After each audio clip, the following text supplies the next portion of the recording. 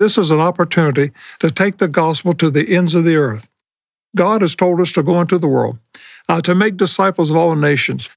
That great commission is still in play today, and missionary medicine is one of the great tools for evangelism.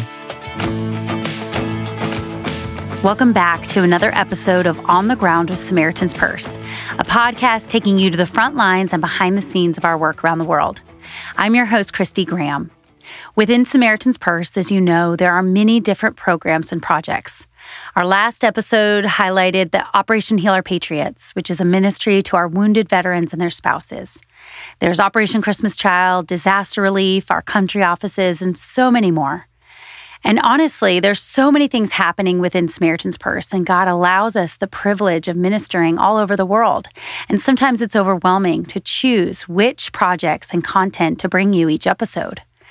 And while there's so much going on, one thing is the same: meeting people's physical needs, but sharing the gospel.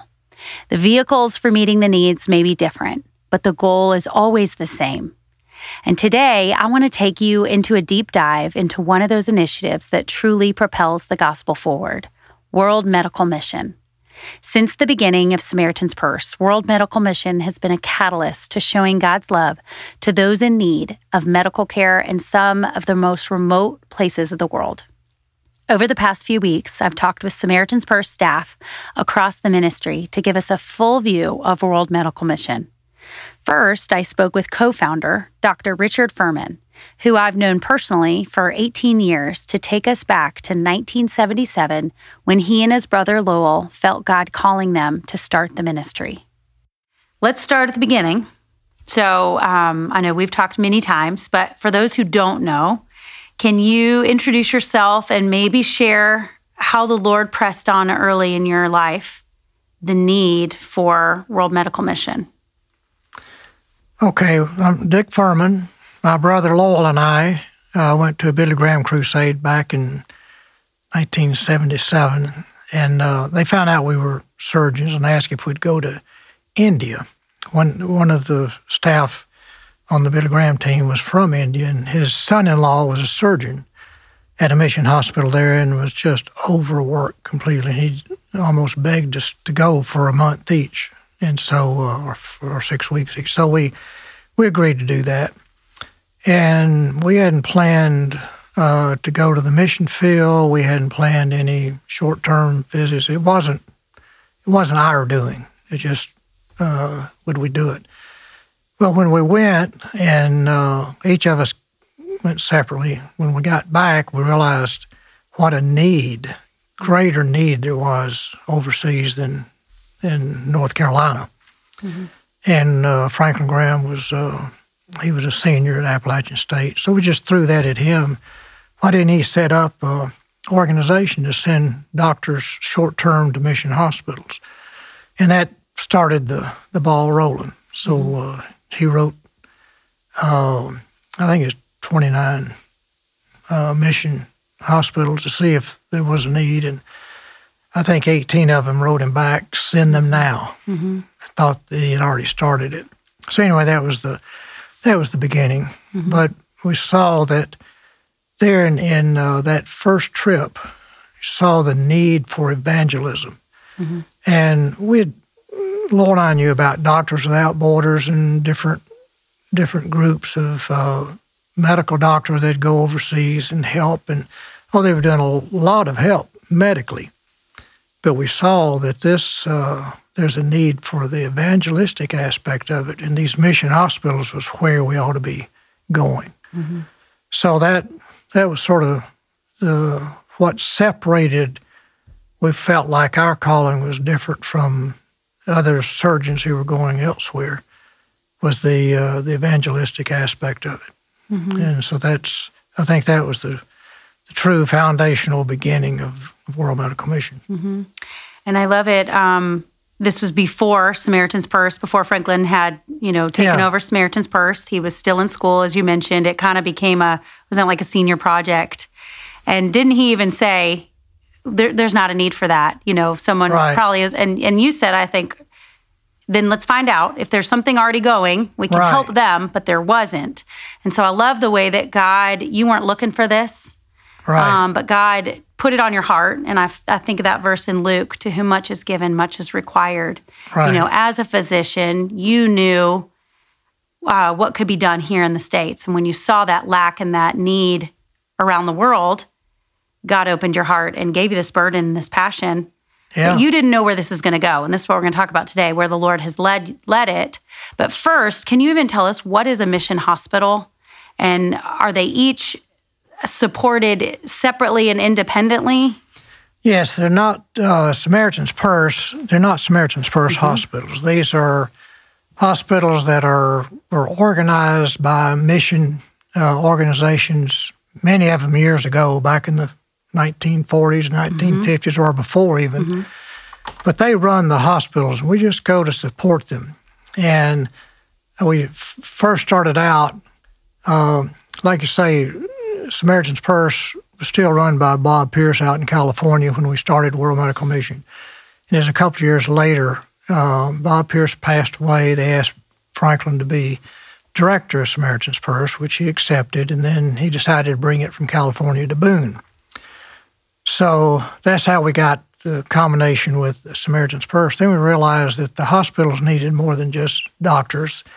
One hospital I went to, a little boy had broken his arm. I said, okay, get an x-ray so we know how to straighten it. And they said, well, the x-ray unit hasn't been working for the past 2 months. How do you run a hospital without an x-ray?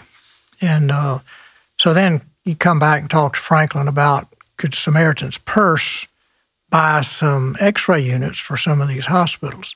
Then that's where that intertwining of World Med and Samaritan's Purse came about. And anyway, just to see it's the working together. It's just the Lord's work. And it's hard to separate the medical aspect without the evangelic aspect, that you just realize that's what we want. Now, you asked what a mission hospital was. That's how we're involved. We don't run it. We can certainly make advice.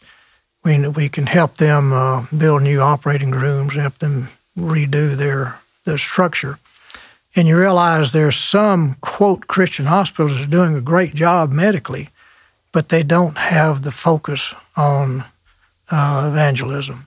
And so that's what we did. We'd mark off the ones that didn't have that focus because they had a very limited number of doctors and where we were going to send them, and we wanted to send them where there was the focus on telling the patients and the patient's family about Jesus Christ. And so that's our definition of a mission hospital. And so that is built through the years to the point right now, as you know, we're starting this chaplain evangelism course for all of our chaplains there. So that's been it from the very beginning, and the Lord's used it, and I think He's going to use it even more now. And I think that's, why the Lord has blessed this ministry, is because you stayed faithful to the gospel and faithful to what He had called you to do. Just like Dr. Furman said, Samaritan's Purse has been leaning on God for wisdom and guidance. And the past 44 years, World Medical Mission has grown to help meet the needs of these critical mission hospitals. Dr. Lance Plyler, the director of World Medical Mission, gave us more insight on how the ministry has developed. I'll say, Christy, that the core values have never changed. That's the thing I love about Samaritan's Purse, is the main thing is that we keep Christ on the throne, and that is really the impetus behind what we do. We use medicine for the sake of the gospel, and World Medical Mission partners with mission hospitals all around the world. We have over 50 strategically located in various parts of the world. And, medicine is, Franklin said it years ago, but medicine is a magnet for the gospel, and it opens doors that are otherwise closed. And so it's so exciting to be able to partner with mission hospitals. We don't own them, but we partner with them. And we send medical volunteers, physicians, nurses and other allied health professionals like physical therapists or speech therapists. And really, they come alongside the national staff or the long-term missionary staff there. And I think it gives them a break, but it brings in new energy and, new subspecialties and concepts in medicine. So that's the primary thing that we do is we send medical volunteers to these mission hospitals all around the world. But in addition to that, we come alongside the mission hospital. They are in very resource-restricted environments. And so we have a very robust biomedical team and a warehouse team, and we get millions of dollars, praise be to God, in gift in kind. Medical equipment, it's used, Christy, but it's not junk. That's one of the things that we kind of say proudly is that it's great medical equipment, and it's fully serviced by our biomedical and warehouse teams. And so when we send it out in 20 and 40-foot containers, this is, it's really if you've ever been there, kind of like OCC when you distribute shoe boxes, when you open a medical container at a mission hospital, it's like Christmas Day. These are medical supplies that are really going to enable them to provide excellence in medical care, which is what we strive for. World Medical Mission is so much more than sending out medical professionals. It serves as a lifeline to dozens of remote hospitals in need of equipment. That's where our biomedical technology comes in. They help support mission hospitals to make sure they have properly functioning equipment to help treat the patients in need. Many of the mission hospitals have no diagnostic equipment at all, or if they do, it's very rudimentary, very inaccurate. So what our goal is to help upgrade those areas that don't have diagnostic equipment, put newer models in, more efficient, more accurate. It's really cool because a lot of them have technicians that are brilliant. They just don't have the equipment to work with. So we contact those hospitals and ask them, what skill set do you have and what's your need? Why is it so important to get equipment to these hospitals? Yeah. You can imagine these are in, most of these hospitals are very remote, resource-limited situations where you have very, very little. And it's a real hardship, but it's exciting too because you have to be very innovative. You have to really improvise. But at the same time, you recognize with these very restriction and resources how vital it is to have the equipment you need. And so that's what our biomedical and warehouse teams are so great at. Christy, we have this massive warehouse. As you know, it's about 200,000 square feet. I believe we're getting ready to build another warehouse to accommodate some of these supplies. But we get GIK. We get millions of dollars from very generous donors that supply. And again, this is excellent medical equipment. And our biomedical and warehouse team, they look over it. They make any kind of repairs that may be necessary, and we pack these containers. Our mission hospitals, they make a request. They send out a wish list to us, and we can provide incredible, durable, and renewable medical equipment. Without this equipment, there's no question people would die. So this is the Biomed hallway. Okay. All of the shops down here are, there's one or two biomeds in each one. This is just amazing. Recently, I was able to go down to our warehouse in Wilkesboro, North Carolina, to meet one of the specialists who oversees the entire process. Like that's a surgical microscope. It's ready to go. My name is Monty Oetker, and I am a biomedical equipment technician for World Medical Mission. So biomedical, that term in itself just means life equipment. It's equipment used for promoting or sustaining life. But as far as these hospital sites receiving equipment that we send, it's kind of a double-edged sword. You want both sides of the sword to be sharp, being that you want the stuff that they receive to be in good shape and to work when they plug it in, and then you want it to be repairable, like I mentioned before. If something does go wrong, we can help support it, or they can support it. It can be repaired and continue to function. So talk to me about what it's like. I know Dr. Bleiler said when they open their containers, it's like Christmas morning, just overjoyed. I mean, to have things that they didn't have that they need to help their patients. What is it like? Because you do so much here on this end, preparing, getting things ready. What is it like for you to see it installed and set up for people that really had a need? I have been able to witness some of the container unpacking. People are elated to see stuff that they'd been asking for actually appear. But when it's all put together and they've got a functioning x-ray machine, or they have a new infant incubator in their delivery department, or OR lights that actually stay on and they don't flicker, it's amazing to think that they were working in conditions less than, without those things, but they're willing to. And if I had to say something about our missionary doctors, the ones that are long-term career mission doctors, and even the ones that go just for a couple weeks or a couple months at a time, they're going there for the call on their heart. Their conviction is to be there, not because they had a functioning X-ray machine or because the OR was sufficient to do what they wanted to do. They're going.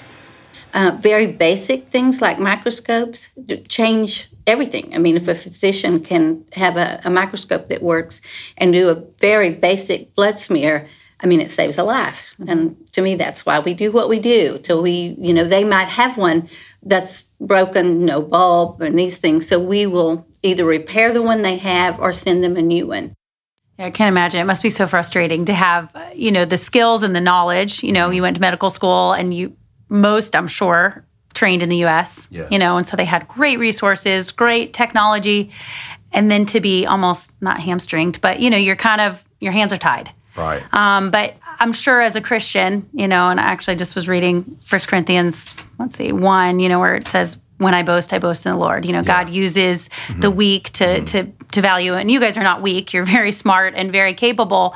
But I'm sure it must be humbling as a physician, greatly trained, to not have what you need. Oh, so many times. It is. I think that's the key word. It is so humbling because you are trained. Many of us are trained in very high tech, resource abundant institutions here in the United States, and so you go abroad and you have the know-how, you have the capability, but you have the limitations and resources, or maybe even Christy. We are trained in a lot of domestically or westernized medicine, but we confront endemic disease, unusual tropical disease that we don't usually encounter. And so it is very humbling, and it really calls on you to reach out to God and just pray to Him. I say prayer is my best medicine, and I mean that with all sincerity. It really does. It challenges you because it really... You're called to do things maybe that you wouldn't necessarily do here stateside. And so you really have to lean on your faith. That's how the ministry has been so successful in treating patients around the world, by relying on God and leaning on faith. Another huge aspect of the World Medical Mission that requires courage is our post-residency program. It's a 2-year program which helps launch and fund Christian physicians who have been called to a career in medical missions. Years ago, Dr. Furman recognized that there was significant attrition in medical missions. We needed the next generation, and that's what the post-residency program has really done so effectively. It started in 2004, and we just it's like a fellowship or a 2-year training program where they come alongside. We assign them with a medical mentor at a mission hospital, and they go and train with them for 2 years. These are doctors that have just recently completed their domestic training, but they really have not been prepared in international medicine in a resource-restricted environment. So that's what the post-residency program is all about. And it prepares them. We vet these physicians to be career missionaries. And it really has done just that. It's creating the next generation of medical missions for the mission field. Then you realize that some hospitals are actually closing because the doctors are retiring and they're not getting replaced by these sending agencies. And it's a different world now. that a resident, when he finishes med school and his residency training, most of them are way, way in debt. And they think, well, they're called to the mission field. But like CMDA said, less than 2% end up there, even though they feel called, because what they do, they get out and they get a job to start paying this debt out. And, then they buy a car, then they buy a home, and they never get to the field. Mm-hmm.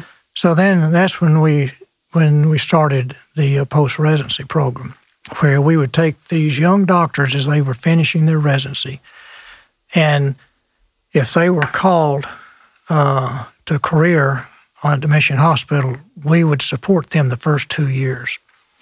And we would help, work on their debt and all of that. Then have them join the sending agencies after the 2 years.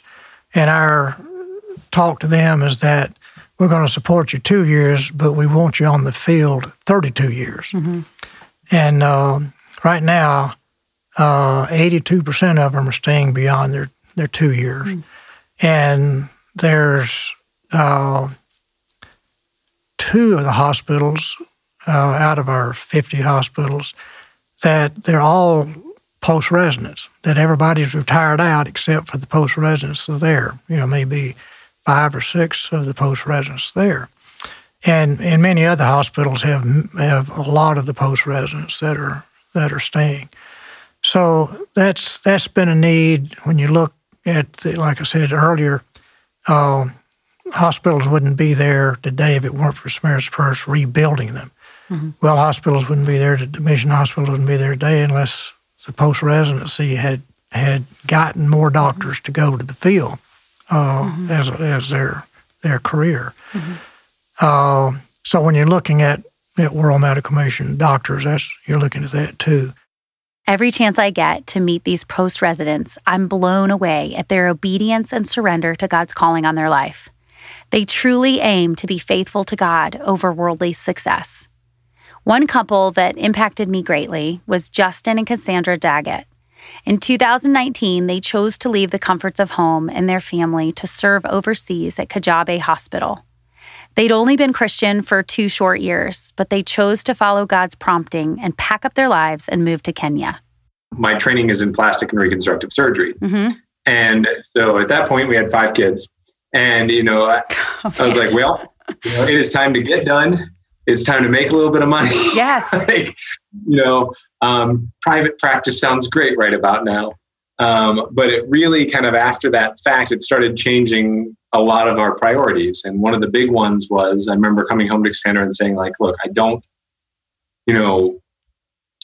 think I want to go and do private practice cosmetics. Mm-hmm. Like, I still enjoy the operations, but ultimately, sure, I can do that, earn money and give the money, and that's great. But that's not my first fruits. Like, ultimately, what I am doing and like my first fruits, my labor, my thought, my effort is not going where I feel like God wants it to go. Mm-hmm. And so I kind of changed track a little bit and started kind of pursuing more of the pediatric and craniofacial, which is like the cleft and the congenital anomalies and all that kind of stuff. It was one of those things that just kept weighing on me for the next several months, really.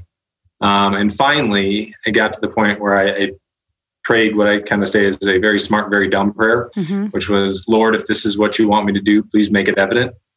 And about a week later, I got a 1-sentence email from Knoxville, Tennessee, that just said, we can't make a job work. That was literally the sum total of the email. So I went from a handwritten note from the CEO to a 1-sentence blow-off email. Mm-hmm. And I emailed them back. I called them, nothing. Wow. Like, no answer, no response, no anything. And so after panicking in normal human fashion, I did say, all right, I guess I did ask for this, right? And so started kind of looking into missions.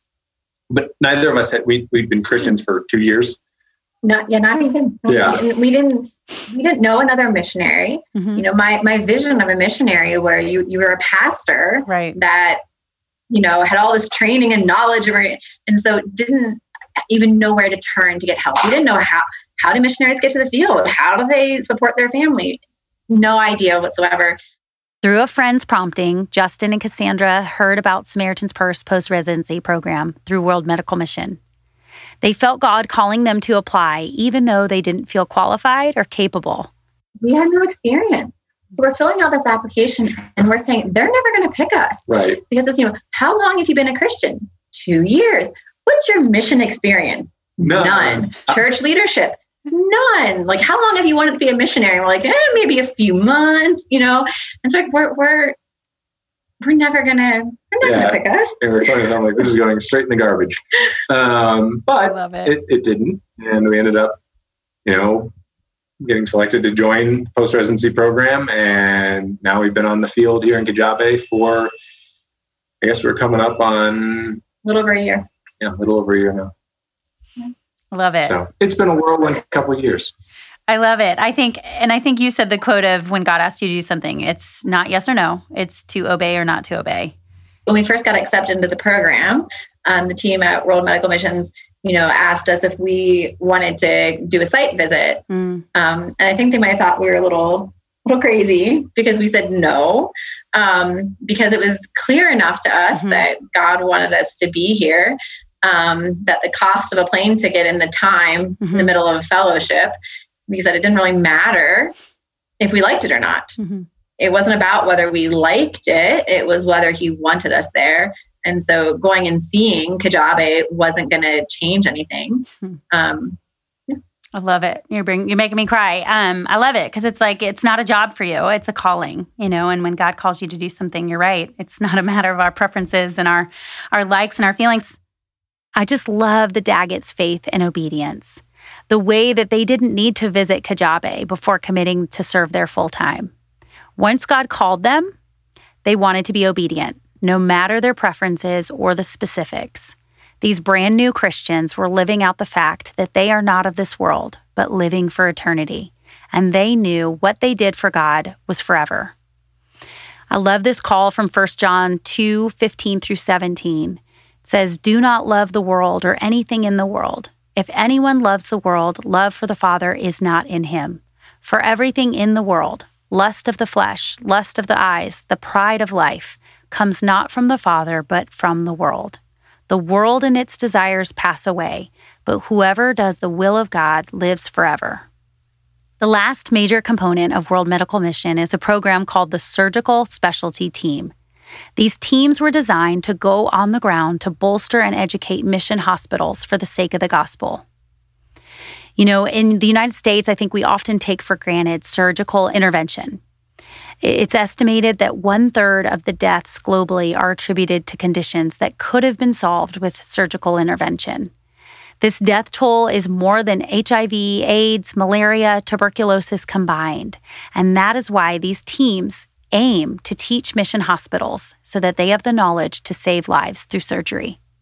Just a few years ago, we started another program. It's called Surgical Subspecialty Teams. And I love this program because it's not just bringing in surgical teams to serve for 10 to 14 days and then go home. What it does is we bring in medical expertise in either orthopedics or obstetrical fistulas or management of hydrocephalus. And some of these programs are just getting started. But what we do is we come in and we bring in subspecialists that can do these procedures with excellence, and they come alongside the career missionaries there or the national staff there and really instruct them because they haven't done this subspecialty work, but they can do it. They're capable. And so we train them, and we also bring in the vital medical equipment that's really necessary to be able to do this. And so at the end of the program, it enhances the clinical skills of the staff, the missionary staff that serves at these mission hospitals. So again, bringing greater excellence in medical care for the sake of the gospel. So I guess even as people are listening, maybe someone knows of a doctor that is a Christian that wants to serve the Lord. Right. I guess what are some next steps that someone could take if they feel a calling? Because the harvest is plentiful, but the workers are few. We need Christian doctors to serve. What would you encourage them to do? I would encourage any doctor listening, if they've been or thinking about going, contact Samaritan's Purse, World Medical Mission about going, but also get at least 3 of your doctor friends and tell them about it. You may can go together, or you may want to take your family to these mission hospitals. And I would just encourage everyone listening, if you're not a doctor, you have a doctor, so mention it to him.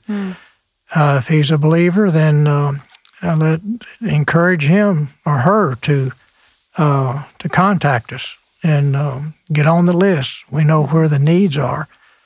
The neat thing about World Medical Mission, it's more elective. As I said, we have 50 plus mission hospitals around the world, and you just tell us when you're available and everything else. It's a turnkey opportunity. We do everything for you. We fulfill your flight itinerary. We make sure that you have safe travel arrangements, a safe place to stay. Some of the venues are appropriate to bring your family, some alone.